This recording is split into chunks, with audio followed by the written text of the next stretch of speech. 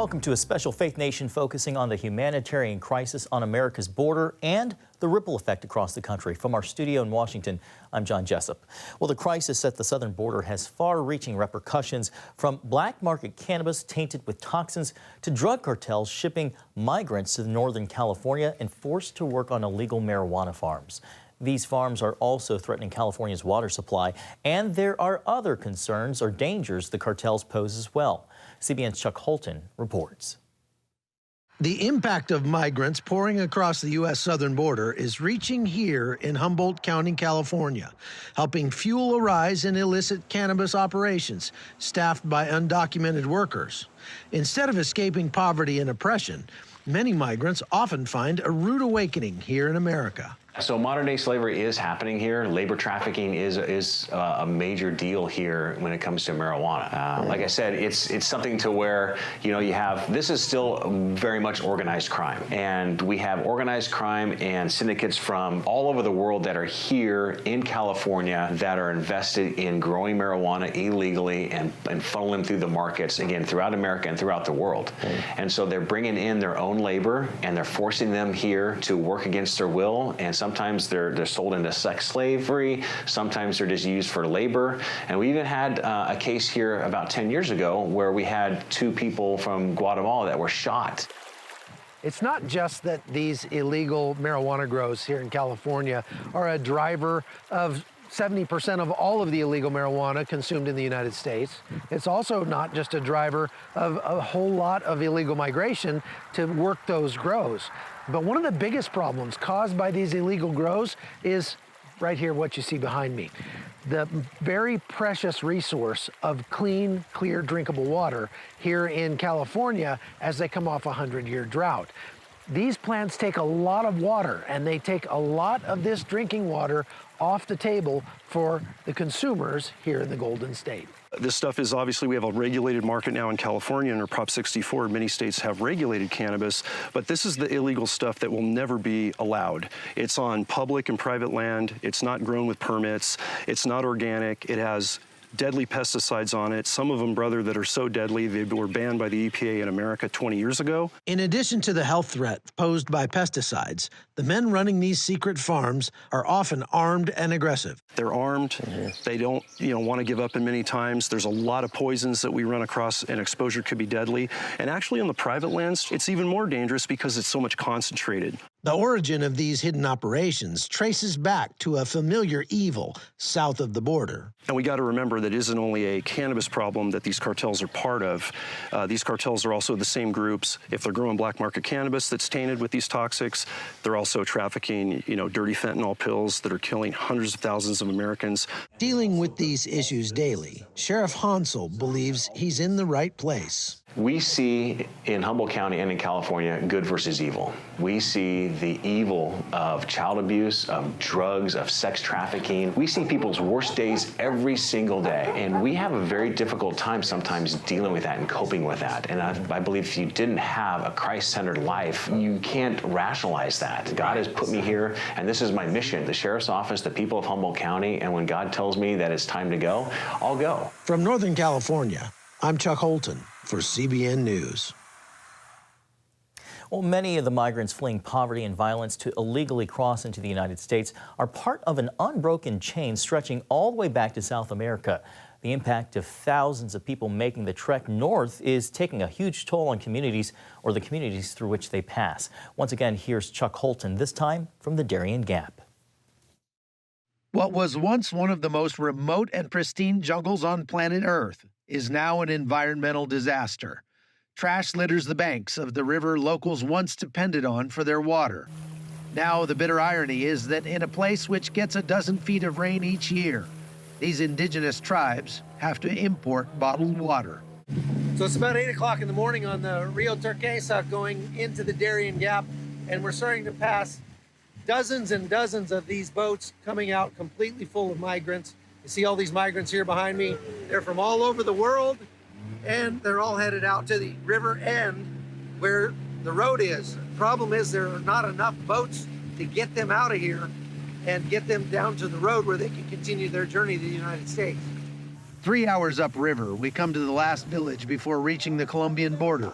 The scene is apocalyptic. Thousands of migrants arrive each day, more than 6 times the village's original population. There's nowhere to sleep and no adequate facilities for the crush of humanity dragging in after 6 days in the jungle. People line up to register for the boat ride out, standing for hours under the merciless sun. Although many suffer from heat stroke, the tiny clinic has almost nothing to offer. Yeah, we're here 5 minutes and there's people passing out left and right. The sun came out, it's super hot. They don't have many resources here to help. That's really what they need. They need resources. These guys, they need volunteers. They need supplies. With thousands of people coming in here every day, there's just no way that they can take care of all the people that are coming in with needs, because by this time they've already been walking through the jungle for 5 or 6 days. And so they get here, they're all half dead. Some of them are mostly dead. And like this one right here, just dehydrated, passed out in the sun, and they really need time to recover before they continue their journey. And many are dying in the jungle. People who was passing the river, they could just see the dead bodies in front of them. And me and my friends, we just go and we just covered them with some plastics because we didn't want some wild animals to eat them or something. And also there were some children and also some families, they were passing from that path. We didn't want them to see the dead bodies. And it was extremely, extremely dangerous way.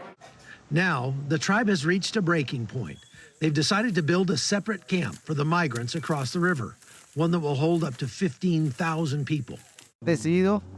We've decided that it has to be a shelter away from the community, which should give migrants their own place for food and shelter, as this has affected every aspect of our lives, including social, economic, cultural, and even education. Right now, they are defecating in the same streets where they are sleeping. Nobody wants that. We want everything to be well organized and in order, so that the migrants feel better when they come to the community. This year, the number of people traversing the gap en route to the United States has exceeded 350,000, which is already 100,000 more than 2022. And despite the toll in human misery, the numbers just keep rising. From Panama, I'm Chuck Holton for CBN News. Thank you, Chuck, for that report. Border crossings raising concern, but not where you might expect. The immigration issue you haven't heard much about when Faith Nation returns.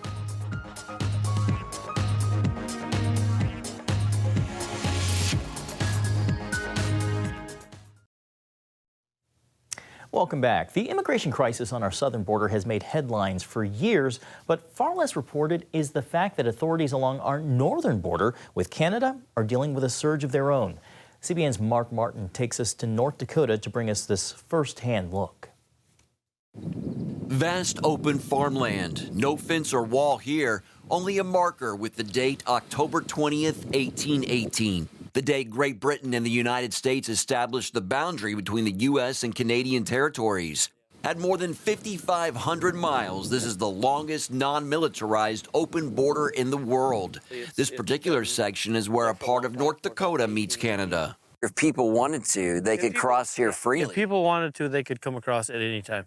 Stuart Symington is mayor of the border city, Nitchie. Do you feel like the northern border is kind of neglected more? There's all this attention on the border in the south. Oh, it's definitely overlooked. Everything's being covered down there, so this is an opening. An opening, Symington says, for migrants wanting to cross the ditch into the U.S. It's a cheap flight from Mexico to Winnipeg or to Regina, and then just hop and skip across the border. And if you have a runner on either side, you've got it made. And then they're dispersed and nobody ever sees them again. A resident of nearby Pembina took us down an abandoned road where we found another open area. I'm here at the U.S.-Canada border. You can see the post reads United States, and then over on this side, international boundary. This is just a short distance from the official border crossing, yet there's no security to prevent people from entering the country illegally. According to reports, there has been a sharp increase in the number of migrants illegally crossing into the U.S. Our guide, who wanted to remain anonymous, says it's true. I've just seen people in taxis coming over, leaving, people being dropped off, walking. They're not town people, so we know what they're doing. Lance Lohr lives across the river in Minnesota. I hunt just in Minnesota here, and I see suitcases and cell phones and stuff all over dropped. They just don't care. Yeah, I think they should be a little heavier patrolled. U.S. Customs and Border Protection back up these reports of a dramatic increase. So far, from last October through May of this year, stats show more than 115,000 encounters. Even with 4 months left in the fiscal year, that number already surpasses the yearly amount in each of the previous 3 years. Here in the Grand Forks sector, covering just North Dakota and Minnesota, the number of encounters is already more than double last fiscal year. North Dakota State Senator Yana Murdahl blames the federal government for the increase, accusing the Biden administration of giving up American sovereignty by giving up the border to illegal crossings. We are advertising to the world that we're open, without any control, without any due process, without any legal way of doing it. It doesn't matter. You get awarded, if you can jump, swim, or run, right, and get into the country, you get awarded by the same rights as a citizen has. Probably people think they got a lot better chance of sneaking across this northern border than they do the southern border. Symington believes a tighter southern border will lead to more crossing attempts up here. And the more they hear that our country's open, the more that's going to get people to come. And the sad part is you'll find in the northern part of the border, especially in the wintertime, people die. Winter here, if it's 30 below or worse, and you get 50, 60 below wind chill, it is deadly. Even a mile walk can be deadly. So about 1.5 years ago, we had a family from India that was muled through, and they were told that north of the border about 2 miles, it was just 2 miles, just go cross. And a few days later, they were found frozen in the snowbanks up there. And there is potential danger for these border residents as well. I think some of the biggest issues are people coming into the United States that we truly don't want here.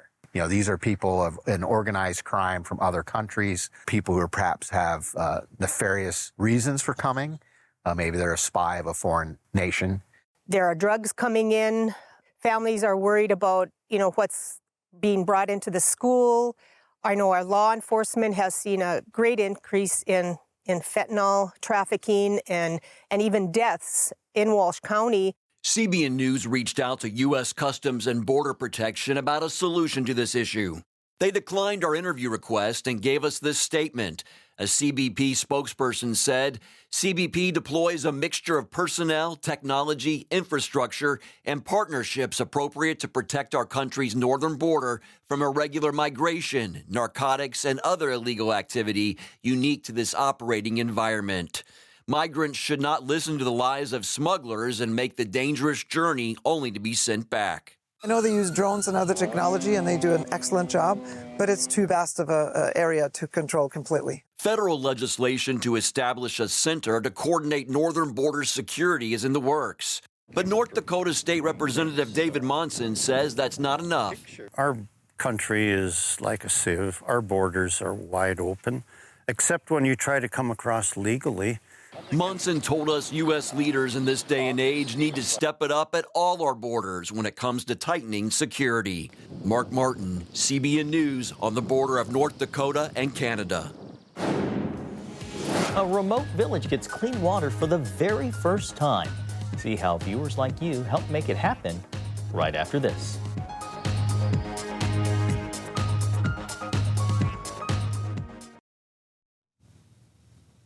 Welcome back. Poverty and lack of access to resources are major reasons migrants are fleeing their own countries.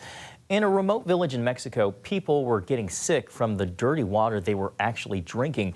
That's when CBN's Operation Blessing, with the help of viewers like you, who stepped in to help the issue at the source. Grandma Asuncion and her husband are raising their granddaughter Daniela in a remote community in Mexico. Their greatest challenge has been finding clean water. The water situation was harsh. We got stomach sickness. We saw cattle in the water using it as a bathroom. The water was murky, and sometimes it smelled like urine, and we had to drink that. Then Grandma had to walk long distances to get the little bit of water she could carry. Sometimes it was multiple trips per day. The path to get water was narrow. We went down hills and then climbed up hills. It was a hard climb that took lots of time. As I got older, It grew more difficult because the load feels heavier. The water gave me pains in my belly.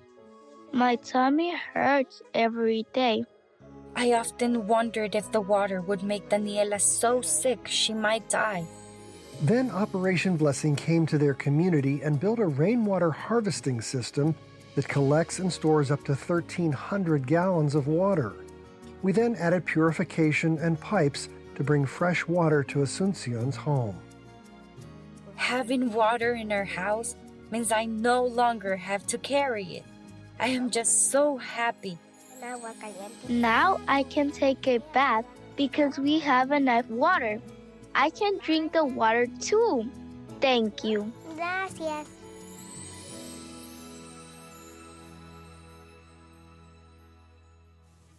For more on how you can help the much-needed work of Operation Blessing around the world, go to www.ob.org. Coming up, from the fields of California to the final frontier, witness the incredible journey of a migrant farmer who became an astronaut, the real-life hero behind the brand-new movie A Million Miles Away. Finally tonight, we wanted to end this special on a note of hope, an out-of-this-world true story of an American dream come true. A migrant farm worker whose hard labor fueled big dreams. Young Jose Hernandez wanted to be an astronaut, and he refused to give up, even as NASA turned him down nearly a dozen times. His story, now a movie. Somehow, old faded photographs paint a clear picture of Jose Hernandez's journey. From a child working in the fields of California in the 1960s and 70s to a field of dreams that launched him into space in 2009. Booster ignition and liftoff of Discovery, celebrating its 25th birthday by racking up science and supplies. Take me back to where it all began in terms of the idea that you, a kid on a farm, a migrant farm worker, could go to outer space. The stars always attracted me. When I was a kid, Star Trek, the first run series was coming on, Captain Kirk. And then when we would go out in the fields, we would go away from the pollution of light of the city. And it was still dark, and man, you can see constellations up above. And what are stars for? What are stars for? Well, that is one tough question, sir. You know what? I think you're going to be one of those people who can actually come up with an answer to that kind of question. Hernandez's A Million Miles story is now a feature film. When I was a 10-year-old, I see on a black and white TV the very last Apollo mission, Apollo 17, Gene Cernan walking on the moon. And man, that's when it hit me. I said, that's what I want to be. I want to be like that guy. I want to go to space. And I told my dad, and my dad did something incredible. I mean, he only has a third-grade education, but he had the wisdom to empower me to believe it, because he told me, I think you can do it. As a 10-year-old, I never looked back as I grew up. I just add perseverance because you guys know the story. I got rejected by NASA not once, not twice, but 11 times. And then this is going to be your 11th attempt? And I appreciate your persistence, and I thank you for coming all the way down here, but I really wish you'd have saved yourself the airfare. Sir, if I may, this is my strongest application yet, and this would be my 12th attempt, not my 11th. So you get rejected 11 times. What makes you get up the 12th time? Well,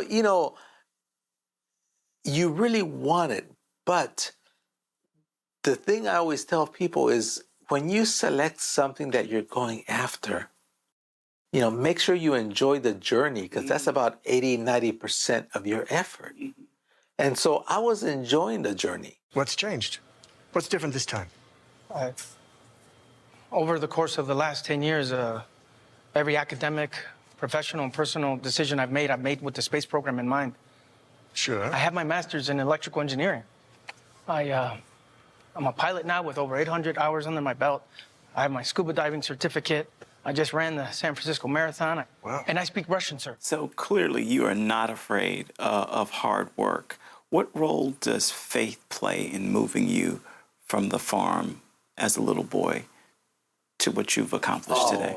A lot. You know, we grew up going to church. A lot of people always argue with me and say, wait, isn't that kind of like a contradiction in life? You know, science and religion. And I said, no, quite the contrary. I said, you know, science explains you how things work. So religion, I said, explains why things happen, not how things happen, why they happen. And so it fills you spiritually as to why things happen. And so I think they go hand in hand. I've applied 12 times, and yes, sir, I've been on the verge of giving up after each and every rejection. But you know what, sir? Here I am. So you could turn me down again, but rest assured, I'll be standing here again in a year. How does it feel to watch your story now play on screen for other people to see? It's kind of like, it's surreal. It's kind of like an open book. It's almost like I opened my door to my house to the public, and they're all in here now watching me, you know. And it's good in the sense that I want people to see my story, to understand where I came from, such that they get empowered to say, hey, if he had it that bad and he was able to accomplish this, then why can't I accomplish my own goals? You've got children now of your own. Do you see yourself in them? A lot. I got 5 kids. Yes. My oldest, 4 weeks ago, graduated from Purdue University in aerospace engineering, PhD. Nice. I told him, why Purdue? He said, did you know that Purdue graduates the most astronauts? So that's how he told me he wants to be an astronaut. Nice. And as Jose supports his son's space dreams, he's also back on the farm, working alongside his dad in the vineyard their family owns. Ephraim Graham, CBN News, Washington. Thanks for watching this special edition of Faith Nation. Have a great night.